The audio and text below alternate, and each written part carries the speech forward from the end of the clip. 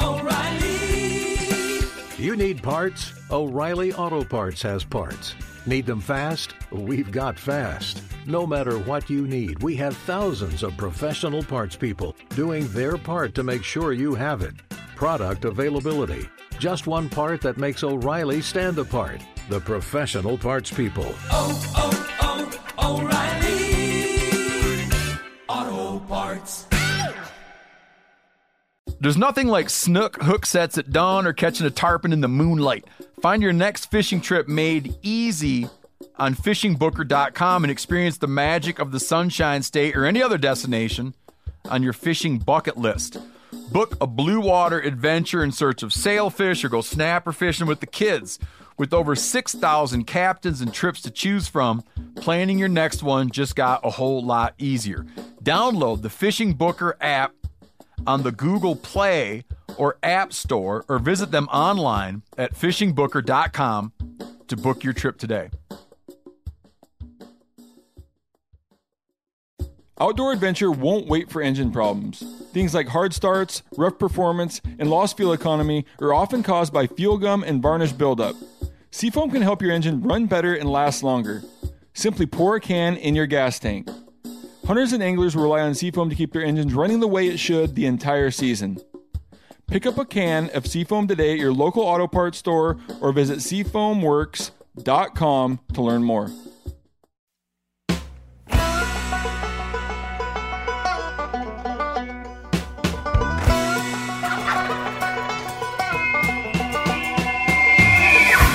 Welcome to another episode of Cutting the Distance Podcast. I'm Dirk Durham, and today I have my good friend Bob Terwilliger. Happy New Year, Bob. Yeah, Happy New Year to you too, Dirk. Bob is someone I really admire. He's been doing the backcountry guiding thing for years, and he's just stayed active, through his younger days, and now in his retirement years, he's still out there getting after it. And I thought, with everyone's New Year's resolutions at the front of our mind right now, I thought, everybody's wanting to try to get back into shape or get going back on their workout program or their diet. And I thought, who better? There's a lot of information out there for all these young Thundercats out there, but, us guys that are aging a little bit, that's a different animal altogether, I think. So I thought, who better than to get on here than Bob Terwilliger? You've kind of seen the best of things when it comes to fitness and had some setbacks from surgeries and whatnot. And I just kind of thought I'd pick your brain, and I think our listeners would really like to hear what you have to say. But first, Bob, tell us about your backstory. How did you get into backcountry guiding? Where did it all start? So I actually moved to Colorado 30 years ago. It was work related. I worked for IBM for 36 years. And as time went on in IBM, I started thinking about life after IBM, particularly as corporate America started looking at moving work offshore and stuff like that, seeing some buddies leave the company. And I just said, I need to be thinking about what's next. And had this passion for elk hunting, which I certainly got into hot and heavy when I moved here. And as time went on, I had some success on my own. And then lo and behold, an opportunity came in my way to guide through a guy that actually was a head packer for a group called Winterhawk Outfitters I'd run into on the trail, packing my elk out. And he said, you need to come down and work for us. And I thought about that. And I said, you know what? What a better way to spend, my life moving on from corporate America and use my outdoor skills and my people skills I developed in IBM to get involved in guiding. So this will actually be my 16th year guiding. I don't guide elk hunts full time anymore, although I did for 9 years. I started when I was 51. And in those 9 years of guiding elk hunts, I was out there 7 weeks every fall going at it hot and heavy. So, later in life, as opposed to some guys do it early, I was able to do it later. But certainly some of the stuff we're going to talk about tonight with fitness will play right into that. So, today I still guide. Try to guide a couple of weeks a year, elk hunting. I do guide a fair amount of fly fishing yet. And then the remainder, I'm still in the backcountry 4 or 5 weeks a year, between a couple of weeks guiding and then hunting with my son and hunting with other friends and for myself, so I still get after it pretty good. Yeah. Awesome. So I've kind of said before, a person doesn't have to be an elite athlete to enjoy elk hunting, but I will say you will enjoy elk hunting more the better shape you're in.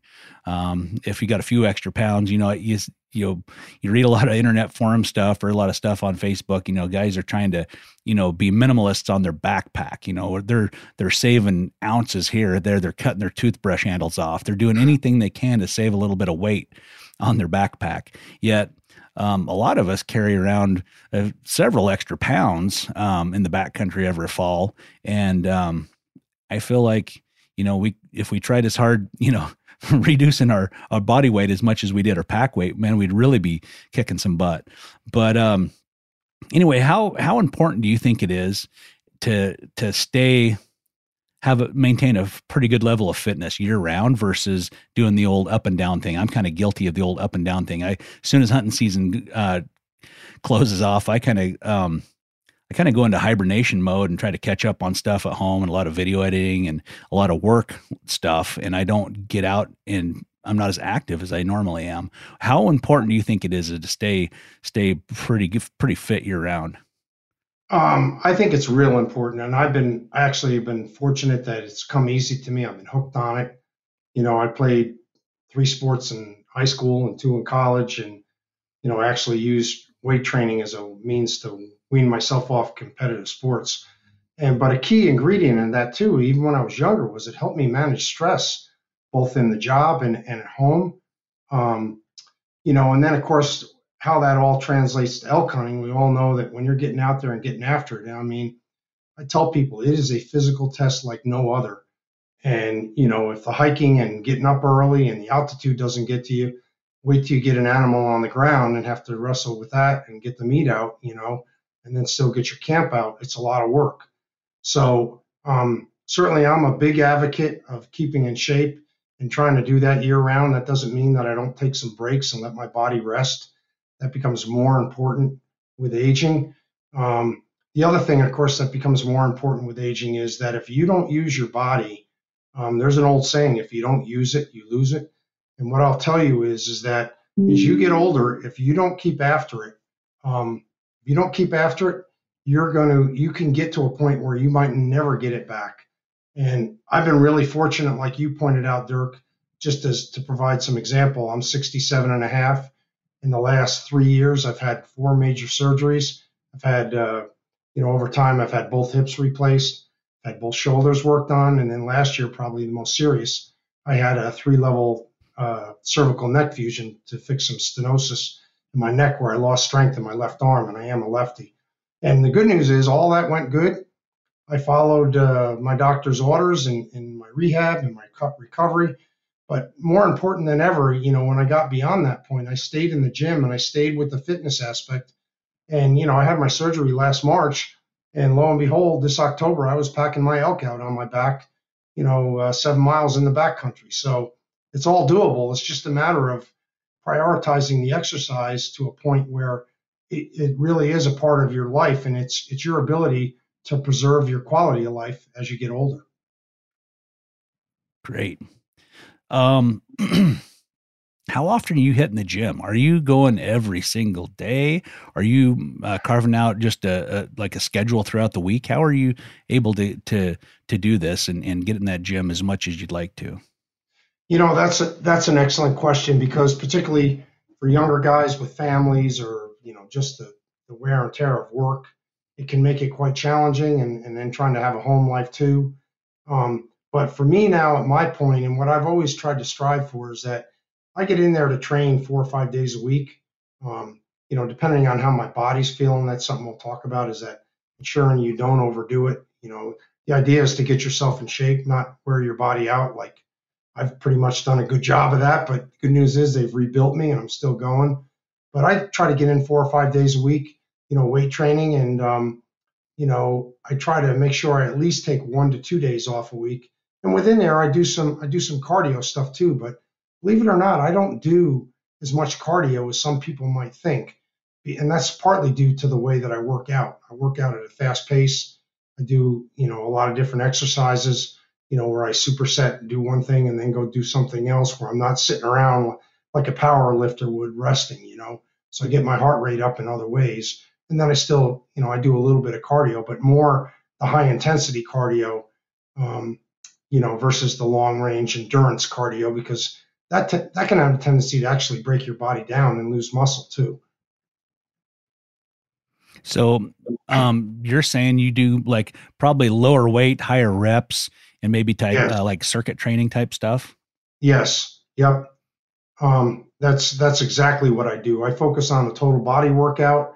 I tend, at my age now, I mean, I used to, when I was younger, I worked each muscle group twice a week. So if I worked arms or legs, I did that. I had a routine I did twice a week. As I've gotten older, I do each muscle group one day a week. And what I like about that is it enables me to focus on some of the smaller stuff, particularly like in the shoulders, like your rotator cuff, rear delts, side delts, that kind of stuff, not just the stuff that looks good in the mirror from the front. Um, and then by working each muscle group hard one day a week, I'm getting, a full complete workout on that muscle group, but I give myself a week to recover before I hit it again. So, I'm very, very conscious that I don't want to overtrain, because that's how you develop inflammation. That's how you develop injuries. And, again, with aging, that's something you really need to be focused on. And even when you're younger, because you go at it hard, sometimes you just need to back off and let your body recuperate. That's really key to getting stronger, is allowing your muscles to recover.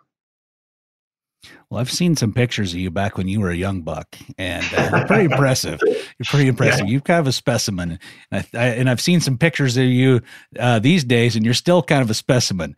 So I think it's working, whatever you're doing. It sounds like now you see a lot of guys doing, like you kind of alluded to a little bit earlier, some of the powerlifting stuff, doing a lot of like cleans and just like really heavy things.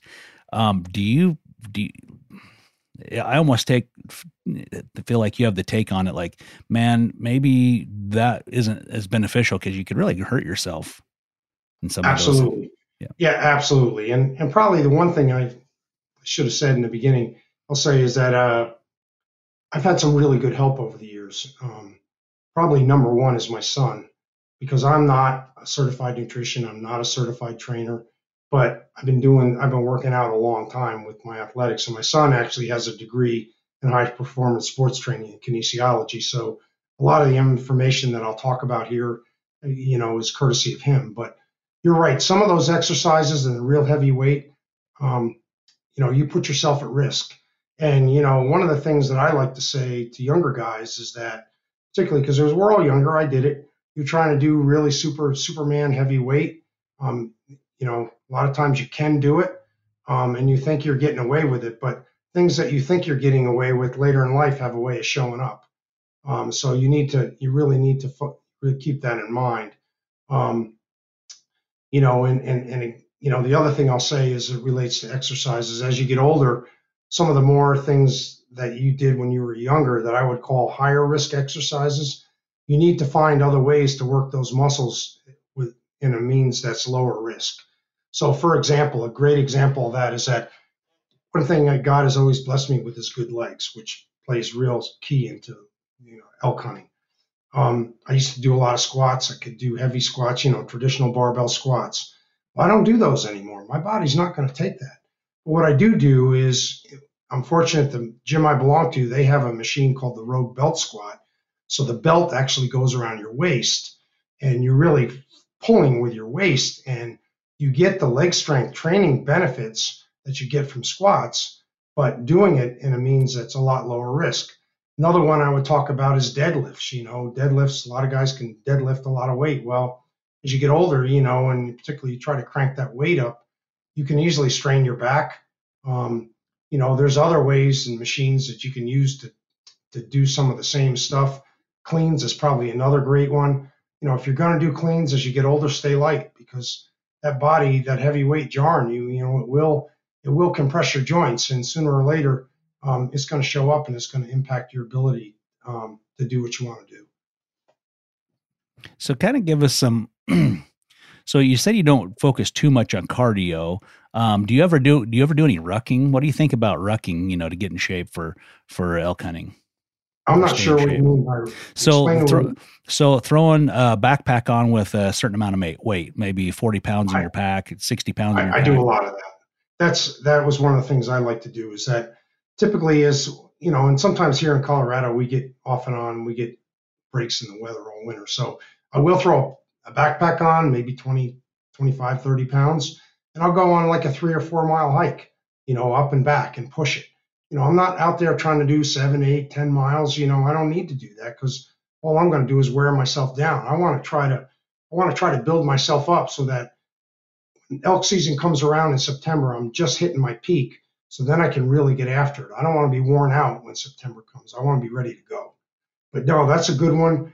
One of the other ones that I like to do where I can get my heart rate up and I keep the weight light so I can really, almost sprint when I'm doing it. But I do a lot of sled pulls, both up and back. It works on power in your legs, but it also it gets your heart rate up good. If you got a buddy and you just kind of alternate back and forth, and if you got a decent place in your gym or somewhere to do that, you'd be surprised. You get your heart rate up really good just doing stuff like that. Rowing machines probably one I like to do if I'm indoors as well, because it's total body, and I find I can get my heart rate up really quick with that, as opposed to some of the stationary bikes. I mean, these new bikes, where you're using your upper body and lower body, they're more intense. My problem with those, for an older guy like myself, the resistance is stiff enough that, if I do too much of that, it can get my knees aggravated. So I try to stay away from that. Right on. You ever do like the stair climbers? I know Jason Yes. Phelps is a huge, that's his kind of go-to cardio workout is, he's got a stair climber, and he'll send me pictures of him just drenched in sweat. He'll do it on his lunch break or whatever, and he'll climb 1,000 feet or whatever on a lunch break. And they're awesome. In fact, I'm going to tell you that, I used to, when I was younger, I was a much bigger guy. Now I go about 190 pounds. I'm back to my high school weight. And that's because we just can't maintain the muscle mass. But I was almost 220 when I was in my 30s and 40s, and I was every bit as lean. And I was addicted to running 10Ks. And the way I used to train for 10Ks was not running on the road, was using that stair climber. oh, wow. So, yeah, and I ran a 39:15 10K in the Boulder when I was like 39 years old, at 220 pounds. So the stair climbers, they definitely work. Definitely Yeah. work. Yeah, definitely. I've noticed that rucking or, throwing a backpack on, and especially if it's heavy, man, if you can do that before season, definitely leading up to season, it sure toughens up your shoulders. Cause I know on years I haven't done that. And the first few days of the hunt, man, my shoulders are getting tired. You're putting on a lot of miles every day, and you're not used to carrying a backpack, especially one with, with all my gear. And I imagine I'd have to weigh it, but I bet it's at least 20 pounds with all my gear, with the water and food and everything included. And, like the first couple of days, man, shoulders like, man, they're getting kind of tired. But I felt like if I've, the month or two leading up to elk season, if I've been active with a backpack, carrying heavy loads, I'll do a lot of, I'll put out trail cameras, and I'll put some salt out, just to draw an animal there to get to see what there is on a camera, and in some pretty nasty country and through the summer. And I really love that. And it's a great workout that I really enjoy to do. But it'll sure tell you where you're lacking, endurance, the ability to carry a heavy load, a bag of salt, 60 pounds or whatever, plus all your gear, on some pretty uneven terrain. It's almost like the same places you would normally would traverse during an elk season. So it really gets you into shape. And wherever it's legal, I mean, that's a pretty great workout, but some states, they kind of frown upon that. But anyway, I'll set out some trail cameras, and sometimes I'll get some stuff on there, and sometimes I won't get anything, but it's still fun. It's like Christmas Day every time you open up that trail camera. Yeah. No, I do the same. And one comment I would make there is because, not all guys are as fortunate as we are to live in a mountainous area, Mm-hmm. so it can be harder to train. And, there's no reason, though, you can't put a weighted backpack and get on that stair climber, for example. I see a lot of guys doing that, and that's a great way to train for those that don't live here. I also try to do, at least 2 backpacking trips during the summer with my son, where it's kind of combo, where I'm doing some backcountry fly fishing, but also doing some scouting. Maybe if I'm in a new area, and again, we got that heavy pack on, and you're in the terrain that you're going to be in the fall. I also use that as an opportunity sometimes, not only to scout, but just to go out there with OnX and try to find some easy way in and outs to some of the areas that I want to hunt if I'm hunting newer country. So. Yeah, absolutely. Yeah, I love that summertime scouting stuff. Some folks, they're like, I just don't, who live in elk country. They say, Right. I don't have the luxury of, taking the time away from my family or whatever to go check these places out. And I'm always like, well, you kind of sometimes have to do like a dual purpose trip, take the family and then get up early. Yep. A lot of times, my family, they always like to kind of sleep in when we're camping. So that leaves you to get up super early before daylight, get out there, get your work done, get your things checked out, and then get back to camp about the time everybody comes out of bed. And it works great for everybody. And it just makes such a great summer. So that's one of my favorite things to do.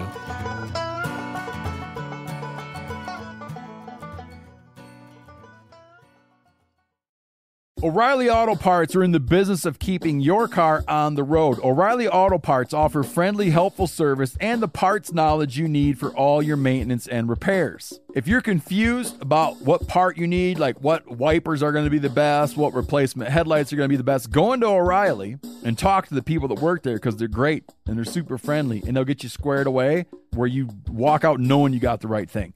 They've got thousands of parts and accessories in stock, either in-store or online, so you never have to worry if you're in a jam. Do you need your windshield wipers replaced? You need a brake light fixed? You need some quick service? They'll help you find the right part or point you to the nearest local repair shop for help.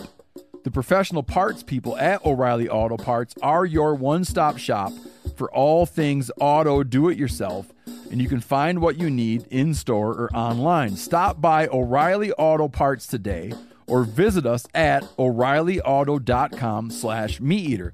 That's O'ReillyAuto.com/MeatEater.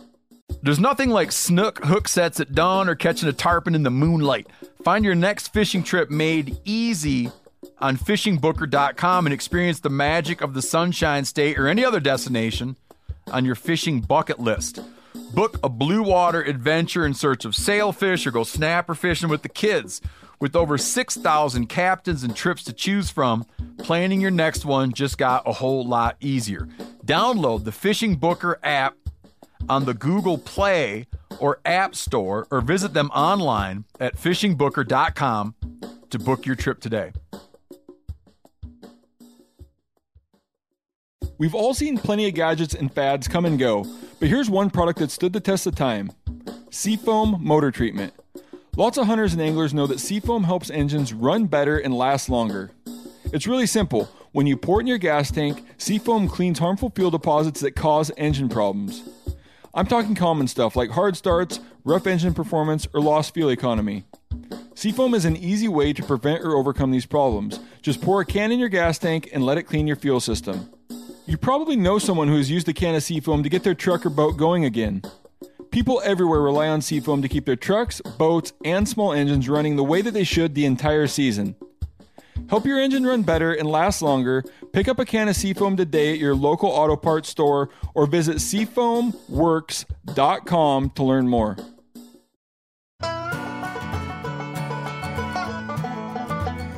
What are some other things you can think of that you had written down there that would kind of help our listeners get in shape, stay in shape? What about like diet? Are you just like chugging beers all the time and wine and whiskey and just living it up, eating cheeseburgers? What do you do? What are you doing for your diet? They say you can't outwork a bad diet. How do you feel about that? Yeah, that's a great point. I'll put it in context here that one of the discussions I like to have on this subject is that, particularly for you guys that are younger, you can get away with a whole lot when you're younger. You can get away with eating a whole lot of stuff that as you get later, years you're not going to be able to eat unless you want to weigh 300 pounds.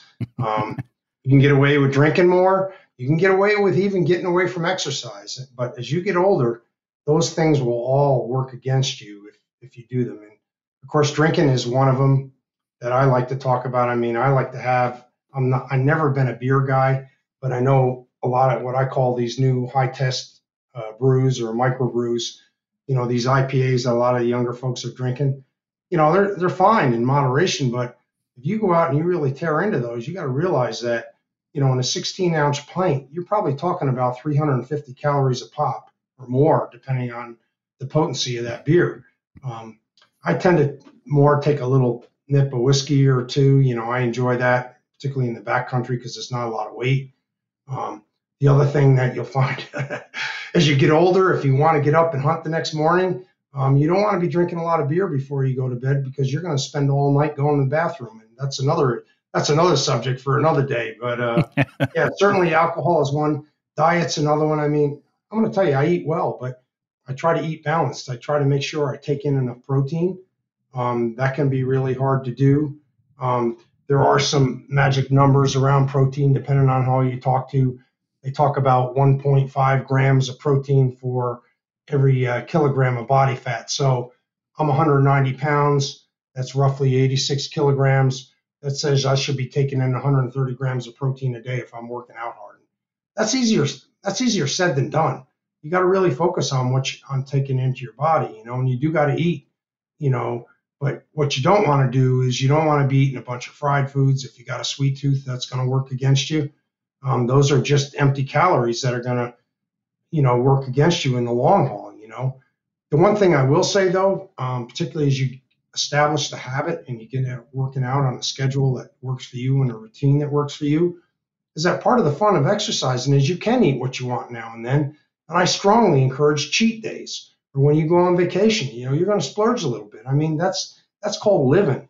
But the bulk of the year, I try to keep it between the boundaries. I make sure I take in enough food, but I'm not overdoing it. And I don't worry too much. For me, I have a high metabolism, and sometimes if I put on a little bit more weight during the winter, I know I'm going to burn it off when I get up there and start hiking at elevation. But for some guys, that's not an option. So you're going to need to really tune into the calories you take in and make sure you're taking in the right calories, not stuff that's just going to put extra pounds on your midsection.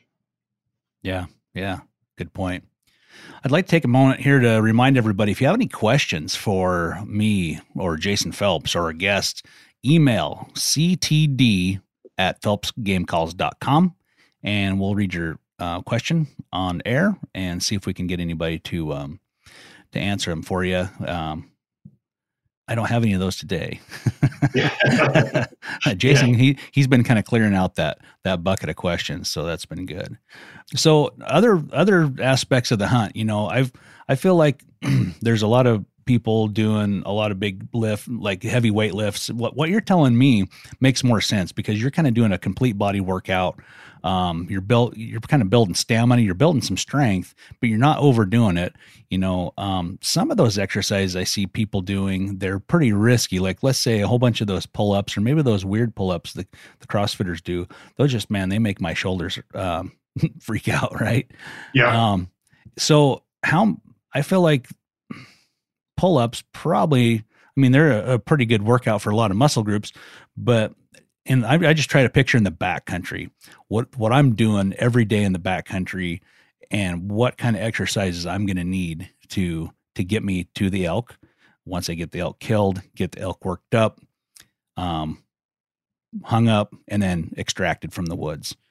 Do you have any tips, for some of those, once you get your elk down or maybe some of those, maybe some little key workouts that you really seen that really benefited some of the things that you actually have to do when you're elk hunting? Like there's you got this little secret exercise you really like that you've seen some difference. It moves the needle for you, doing elk hunting things. Yep, sure. Yeah. First of all, I'll say that for elk hunting, a strong core and a strong back. Strong core, strong back, strong legs is absolutely essential. You got to really work on that. So you need some leg strength, and certainly stuff like squats, lunges, leg press, glute raises. That's another one. That glutes is, gals work on glutes a lot, right? But a lot of guys, you don't see guys work on their glutes, particularly younger guys in the gym. And what I can tell you is where I learned about glutes is when I had my hips replaced. I got after, I got going again pretty quick after that. And I tried to guide full time that fall.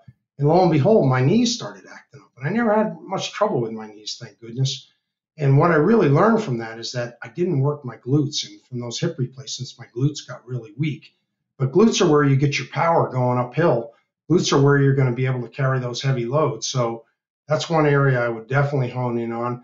And there's a lot of great, leg strength exercises. What's really key, because we're all built symmetrically different. Certain machines might work well for me, but maybe not for a guy that's shorter and thicker than me, and vice versa. So you got to explore and get some help on those things, to find out what's going to work for you. But you really, leg strength and that core strength is important. Upper body strength, of course, is important. You're shooting a bow. You really want to work on your shoulders and your back muscles. You're going to need to be strong up top too. You get an elk on the ground, you got to skin this thing by yourself. It's not easy, and about the last 3 I've done, unfortunately, I've done by myself. And it's not like when I was younger and I could just throw these things around. Not that I was throwing them around like a whitetail, but I could move them around pretty good. And now it's a lot more challenging. So I got stuff like extra parachute cord in my pack, and I'm tying off legs, or if I got to roll one over and he's, I got to roll him uphill because of the way he died to skin the other side, at least I can get a rope on each leg, front and rear, and tie it to the tree uphill and kind of get him halfway up the hill and then get underneath it. So it's little stuff like that is really going to be important to being able to deal with it, as you get older, and even for younger guys, if you're not as big and strong as some of the other guys out there. So, yeah, using those leverage points, and I've worked up a lot of elk by myself, and parachute cord, man, that's really saved the day in certain circumstances. Super steep ground, for instance. Yeah. Tying off that elk's head and to keep it from sliding down the hill any further. But once I've got that thing anchored, it's pretty good. It seemed like, and it was really steep ground, it seems like I could maneuver the bull, back and forth, side to side pretty well. But, making sure you do that before you get to rolling the thing around too much, and you save yourself a lot of work. That thing starts tumbling down the hill and gets wedged between a blowdown and the ground. And now you've got your work cut out for you. Yeah, no doubt. No doubt. The other thing I do too for packing them out is that, I didn't used to worry about this. I mean, there are times I put 2 hindquarters on my frame pack and packed it out, bone in. As I've gotten older, I bone everything out, and that's one thing I'd encourage guys, particularly if you're way back in or an older hunter. There's lots of great videos out there on YouTube on how to, bone out a quarter, including the front shoulder, in one nice piece so you can roll it up and keep all the clean meat against clean meat. Use good quality game bags, and you're getting rid of a lot of weight that way, and it also makes it easier to get it in your cooler and get it chilled down too without that bone in, depending on where you are and what you're doing and what your packing abilities are. Right.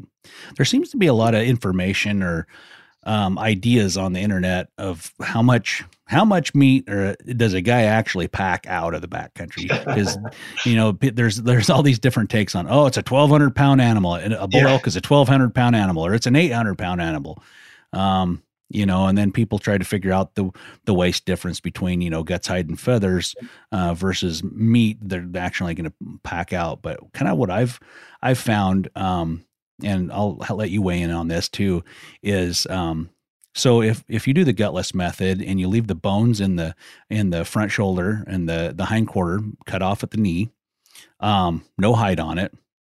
And these are Idaho measurements. So an average Idaho 5-point or a big Idaho 5-point, average smaller 6-point, you're going to look at about a 65 pound hind quarter and about a 45 pound front shoulder. Yep. And then with all the neck meat, rib meat, and the back straps, your total weight, you're going to be anywhere from 200 to 250 pounds. Would that kind of jive with what you've seen over the years? Yeah, absolutely. And, I did shoot a nice 6x here in Colorado, I guess it was a couple years ago now. And we boned it out and we weighed all the meat because we ended up, we had to pack it to where my remote camp was. And then I've got a couple of mules, so that my buddy brought them in and we threw the meat on the mules. But we weighed all the meat, and there was 225 pounds of meat in that bull. So sometimes it can be bigger yet. You shoot a good one. Yeah, so, just pure. But yeah, I'd say your numbers are right on. That 65 pounds is about average for a hind quarter, and front quarter, depending on if you got the neck meat and the flank meat all attached to one piece or not. But 45 pounds is definitely in the ballpark. Right. And then I think a lot of people kind of get caught up in like, man, you got to pack all this meat out, right away before it gets spoiled. And I don't know if I can do it. And, because they start thinking about that 250 pounds, or maybe they've heard other people say, you're going to have 300 or 400 pounds of meat to pack out, which maybe on a giant, like the biggest bull in the world, I don't know. You have to look at like what a big Shiras moose, weighs here in the lower 48, you get too much, you get to inflating the numbers too much, and you're looking at how much a moose weighs, right? Of how much meat a moose is going to have on it. But, honestly, I think, it's very doable. Like, let's say you had that 65-pound hind quarter, you cut out all the bones, you've probably dropped, what would you say, 15 pounds of bone out of that thing? Oh yeah, easy. Yep. Yeah. So you subtract that out. Now you're getting down into a pretty manageable load. And like you said, you've packed out a lot of 2 quarters at once. I've done that too. And it's a lot. It's a lot of weight, but a lot, yeah. But this isn't a race, like a speed race. This is a marathon. You have to finish this race. I always tell people you got to finish this race. So don't try to overdo it.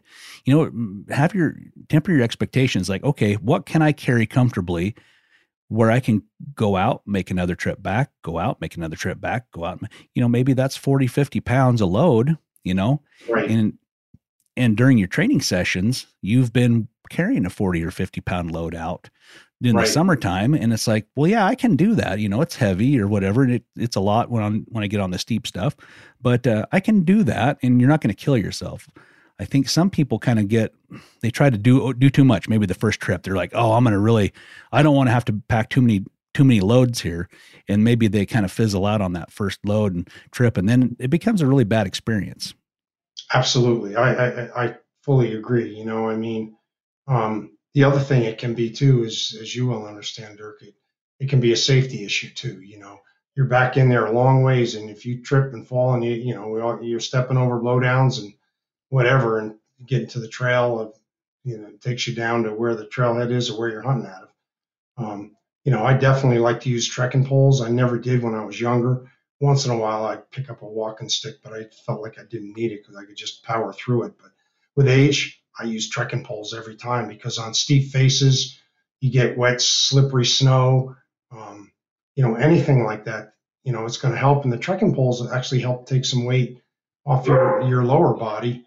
And then the other thing that helps nowadays too is that these new backpacks carry so much better than those old freighter frame style ones that, you talk about digging into your shoulders, those things would kill you, and digging into your hips. But there's so many good backpacks on the market now, and it's a matter of just finding one that fits you right and fits your budget. Even if you buy it used, you don't have to buy new. There's a lot of good stuff out there on eBay or, Facebook Marketplace, wherever. You'll find that those are going to help you out quite a bit too. So.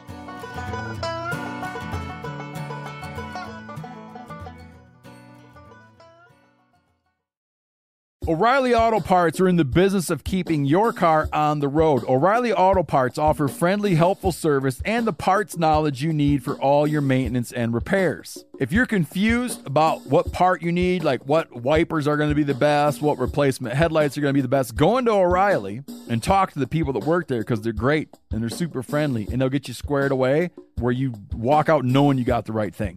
They've got thousands of parts and accessories in stock, either in-store or online, so you never have to worry if you're in a jam.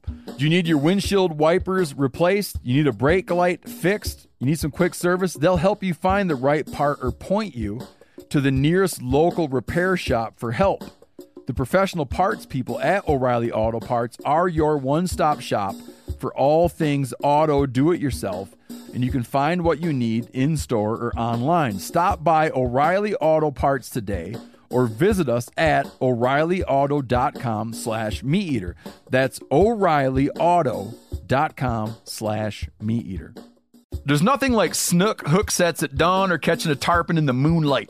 Find your next fishing trip made easy on fishingbooker.com and experience the magic of the Sunshine State or any other destination on your fishing bucket list. Book a blue water adventure in search of sailfish or go snapper fishing with the kids. With over 6,000 captains and trips to choose from, planning your next one just got a whole lot easier. Download the Fishing Booker app on the Google Play or App Store or visit them online at fishingbooker.com to book your trip today. We've all seen plenty of gadgets and fads come and go, but here's one product that stood the test of time: Seafoam Motor Treatment. Lots of hunters and anglers know that Seafoam helps engines run better and last longer. It's really simple. When you pour it in your gas tank, Seafoam cleans harmful fuel deposits that cause engine problems. I'm talking common stuff like hard starts, rough engine performance, or lost fuel economy. Seafoam is an easy way to prevent or overcome these problems. Just pour a can in your gas tank and let it clean your fuel system. You probably know someone who has used a can of Seafoam to get their truck or boat going again. People everywhere rely on Seafoam to keep their trucks, boats, and small engines running the way that they should the entire season. Help your engine run better and last longer. Pick up a can of Seafoam today at your local auto parts store or visit seafoamworks.com to learn more.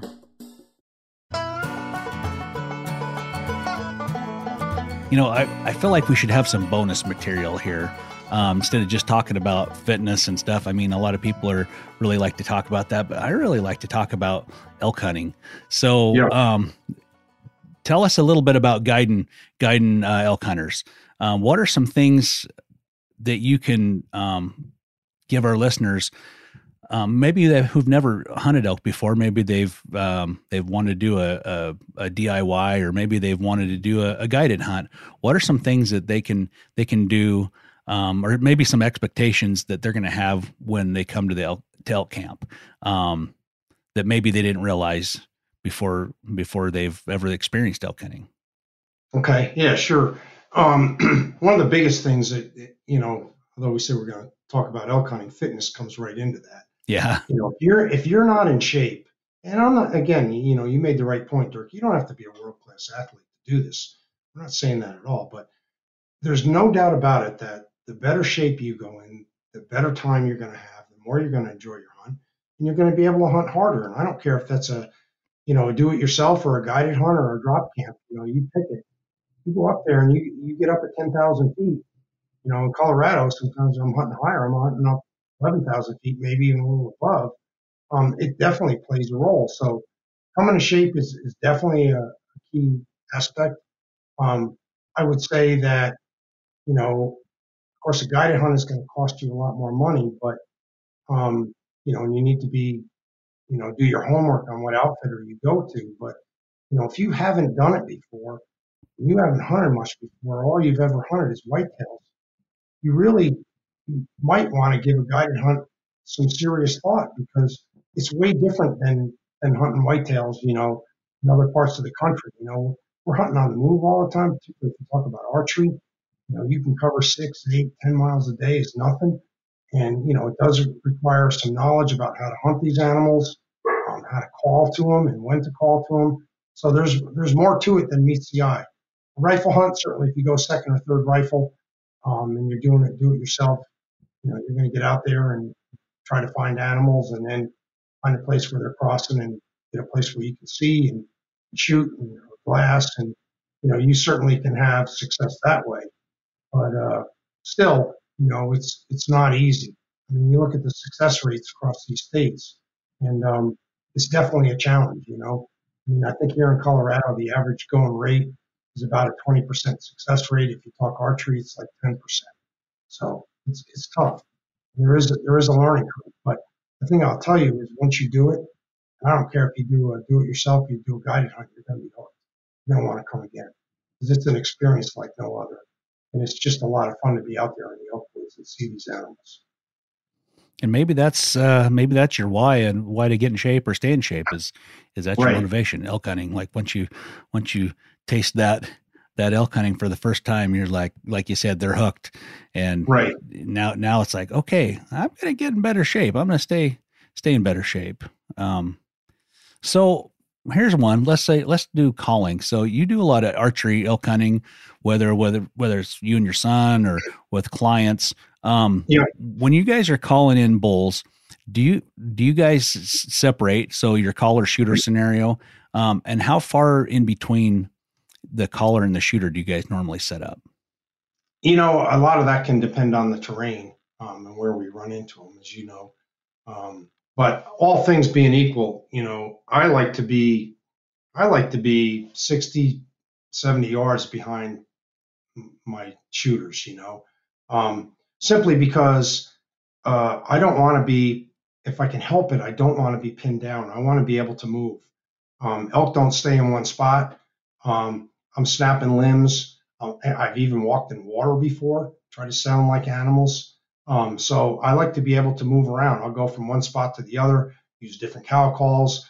Maybe I'll, if I got a bull that's hung up, I might, even back off and do a long distance, do a location bugle at first, and then move back up, wait a while, do some estrus cow calls. And when he answers me back, I'll scream over top of him. And I'll tell you, more than once, I've had him come charging in those circumstances, particularly if they haven't been overhunted, which, being honest, that is getting harder to do here in Colorado. But I did have some fun this past fall with that kind of stuff because I hunted in one of the units where it's very tough to draw, and those elk weren't near as educated. It was like the good old days. So I had some fun with that. But no, I definitely like some distance, but sometimes you can't help it. Sometimes you get up there and you let it call. And I tell my hunters all the time, that you have to be mentally ready 100% of the time, because you can be going along and not hear anything. And all of a sudden you just let out a simple faint cow call. And all of a sudden here's this bull that's inside 40 or 50 yards in the timber and he's screaming at you. And you got to be ready to pick a set up and go with it. So. Have you seen much buck fever kind of overtake hunters?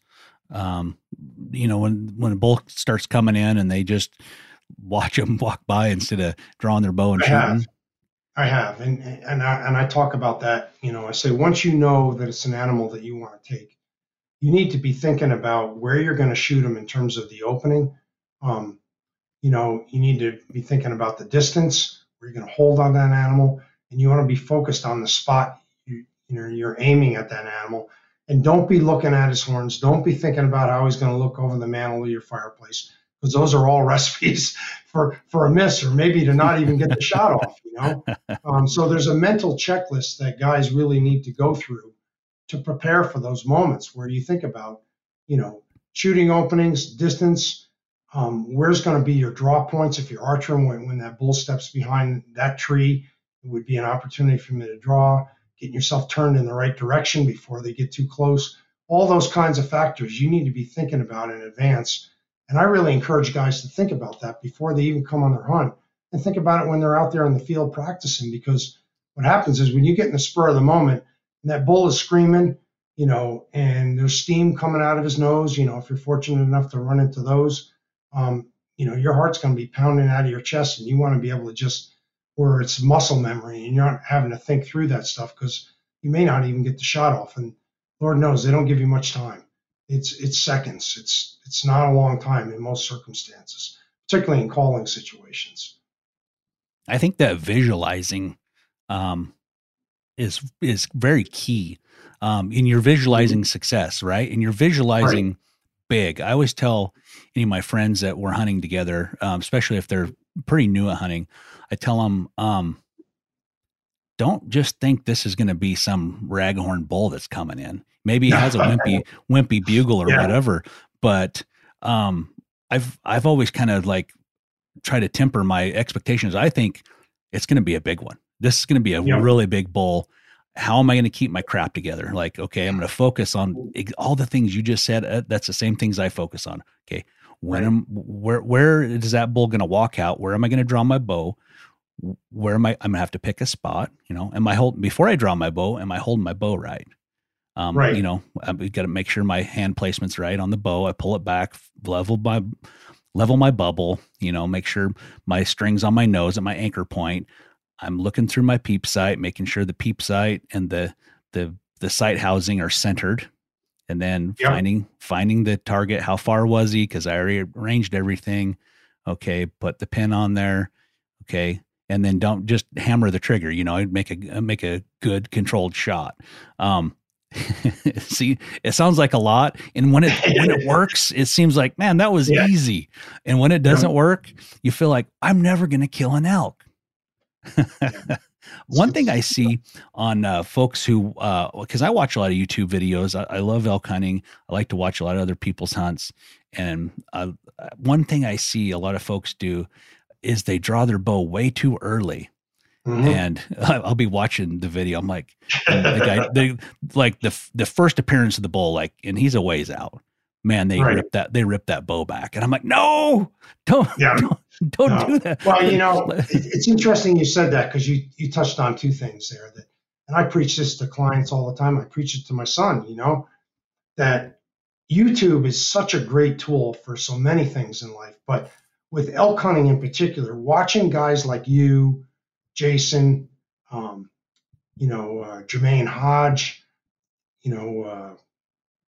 and these YouTube videos where guys hunting elk, watching how they handle setups and shooting information, the born and raised guys, you can learn so much about when to move, and really visualize their thought process as to when they draw, when they shoot, when they don't shoot. There's so much to be learned just by watching those videos. It's entertaining to watch them because you want to see somebody kill a big bull, but there's a heck of a lot to be learned just by watching how other people react to those situations. Yes. When I very first started elk hunting, my dad, he didn't archery elk hunt. He was against it. He's like, oh, them damn bow hunters. That was his take on bow hunting. Right.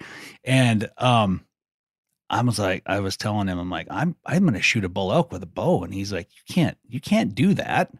That's such the most unattainable thing. But, then I watched these videos and these guys did it, and I watched these videos over and over and over. Back then it was these old VHS videos and they were so terrible quality. But one of the big takeaways was I watched was elk behavior as bulls came into the setup, body language, demeanor, their eyes, those kind of things. Once you've been in that red zone enough, or you've watched enough videos to watch what bulls are going to do and how they act. Are they coming in alert? Are they coming in mad? Like they have their head down. They're not really alert for, they're not looking for danger. They're coming in to fight, What is that bull's demeanor? And when I have a bull coming in, that's going to dictate when I'm going to draw my bow, right? Yeah. I typically draw mine at the last possible second. I look at where I see the bull coming, the very first glimpse, I see him coming, and I'm trying to figure out his path to where, okay, he's heading towards an opening. At what point do I need to draw my bow to where I don't have to hold it for 2 minutes? I'm going to have to pull it back. He's going to walk into the opening, and then I'm going to stop him and shoot him.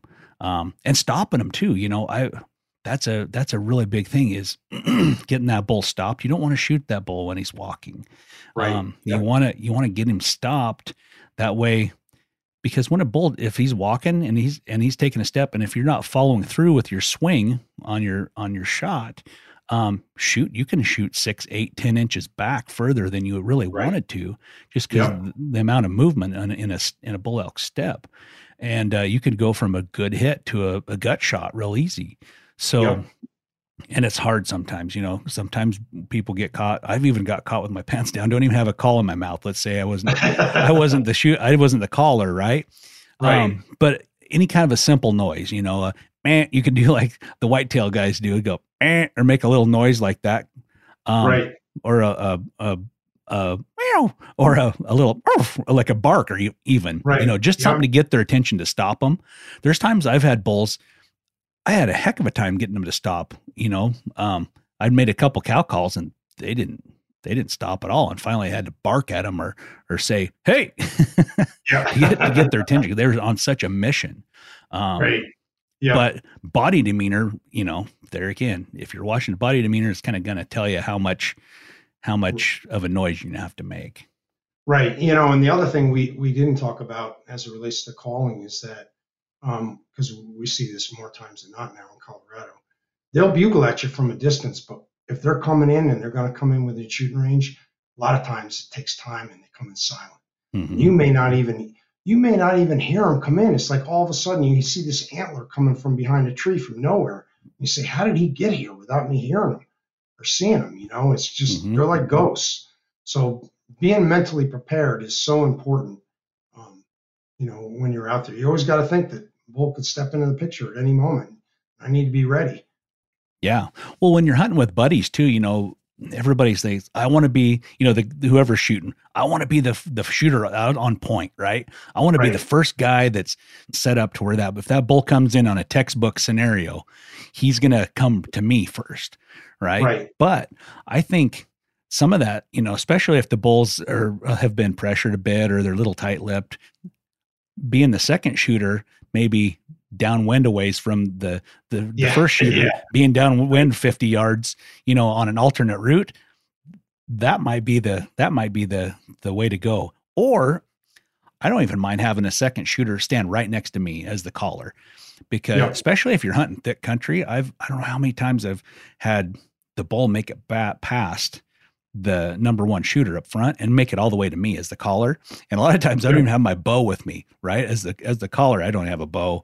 And the bull walks back to me and stands around, looks around. I was like, dang it. If I'd had another shooter here or if I'd had my bow, I could have smoked that thing. But the setups are so incredibly important. I feel like a lot of folks have a lot of really good luck calling elk up to a certain point, and if their setup isn't dialed, that's where everything just kind of falls apart. And it falls apart for me too. It's not like I'm not some perfect expert or something. It falls apart for me as well. But guys get nervous when they've heard them and they don't see them and they end up moving, and that kills more setup scenarios, I think, than any one thing is guys moving at the wrong time.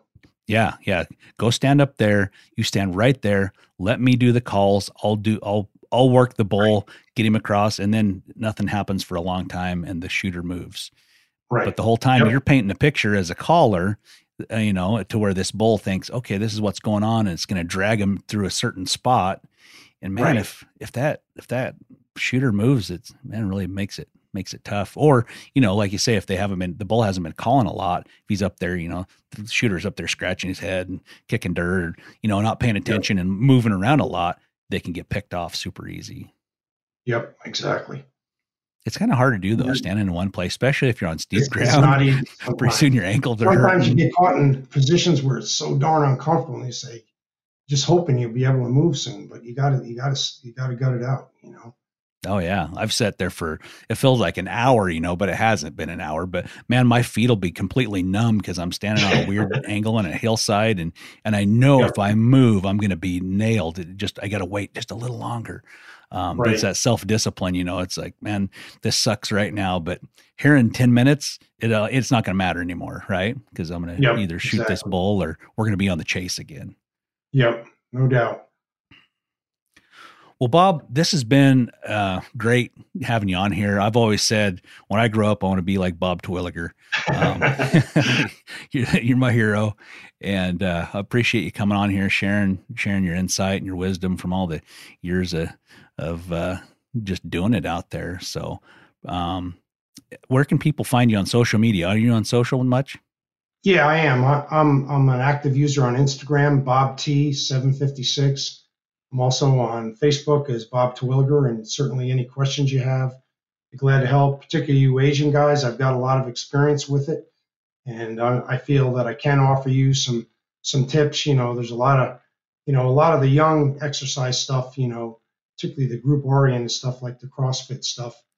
You need to keep in mind that that's a lot of that stuff is aimed at younger bodies, and us older guys need to find other ways to keep in shape, but do it in a way that doesn't break us down or get us injured. Because once you get injured, the hill back can be steeper to climb. So certainly feel free to use me a resource. I'm here for you. Awesome.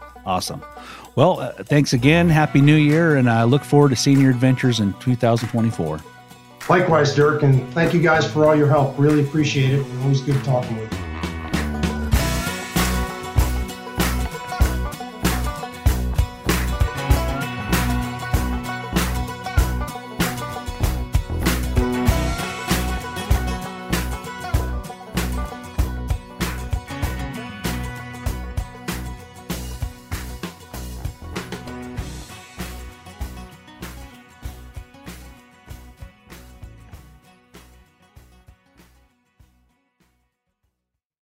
Outdoor adventure won't wait for engine problems. Things like hard starts, rough performance, and lost fuel economy are often caused by fuel gum and varnish buildup. Seafoam can help your engine run better and last longer. Simply pour a can in your gas tank. Hunters and anglers rely on Seafoam to keep their engines running the way it should the entire season. Pick up a can of Seafoam today at your local auto parts store or visit seafoamworks.com to learn more. You ever get that feeling the walls closing in, the concrete jungle suffocating you? You crave some wide open spaces, the chance to connect with nature, maybe in a spot all your own. Well, head over to land.com. They've got ranches, forests, mountains, streams, you name it. Search by acreage. You can search by location. You can search by the kind of hunting and fishing you're dreaming of. Land.com. It is where the adventure begins.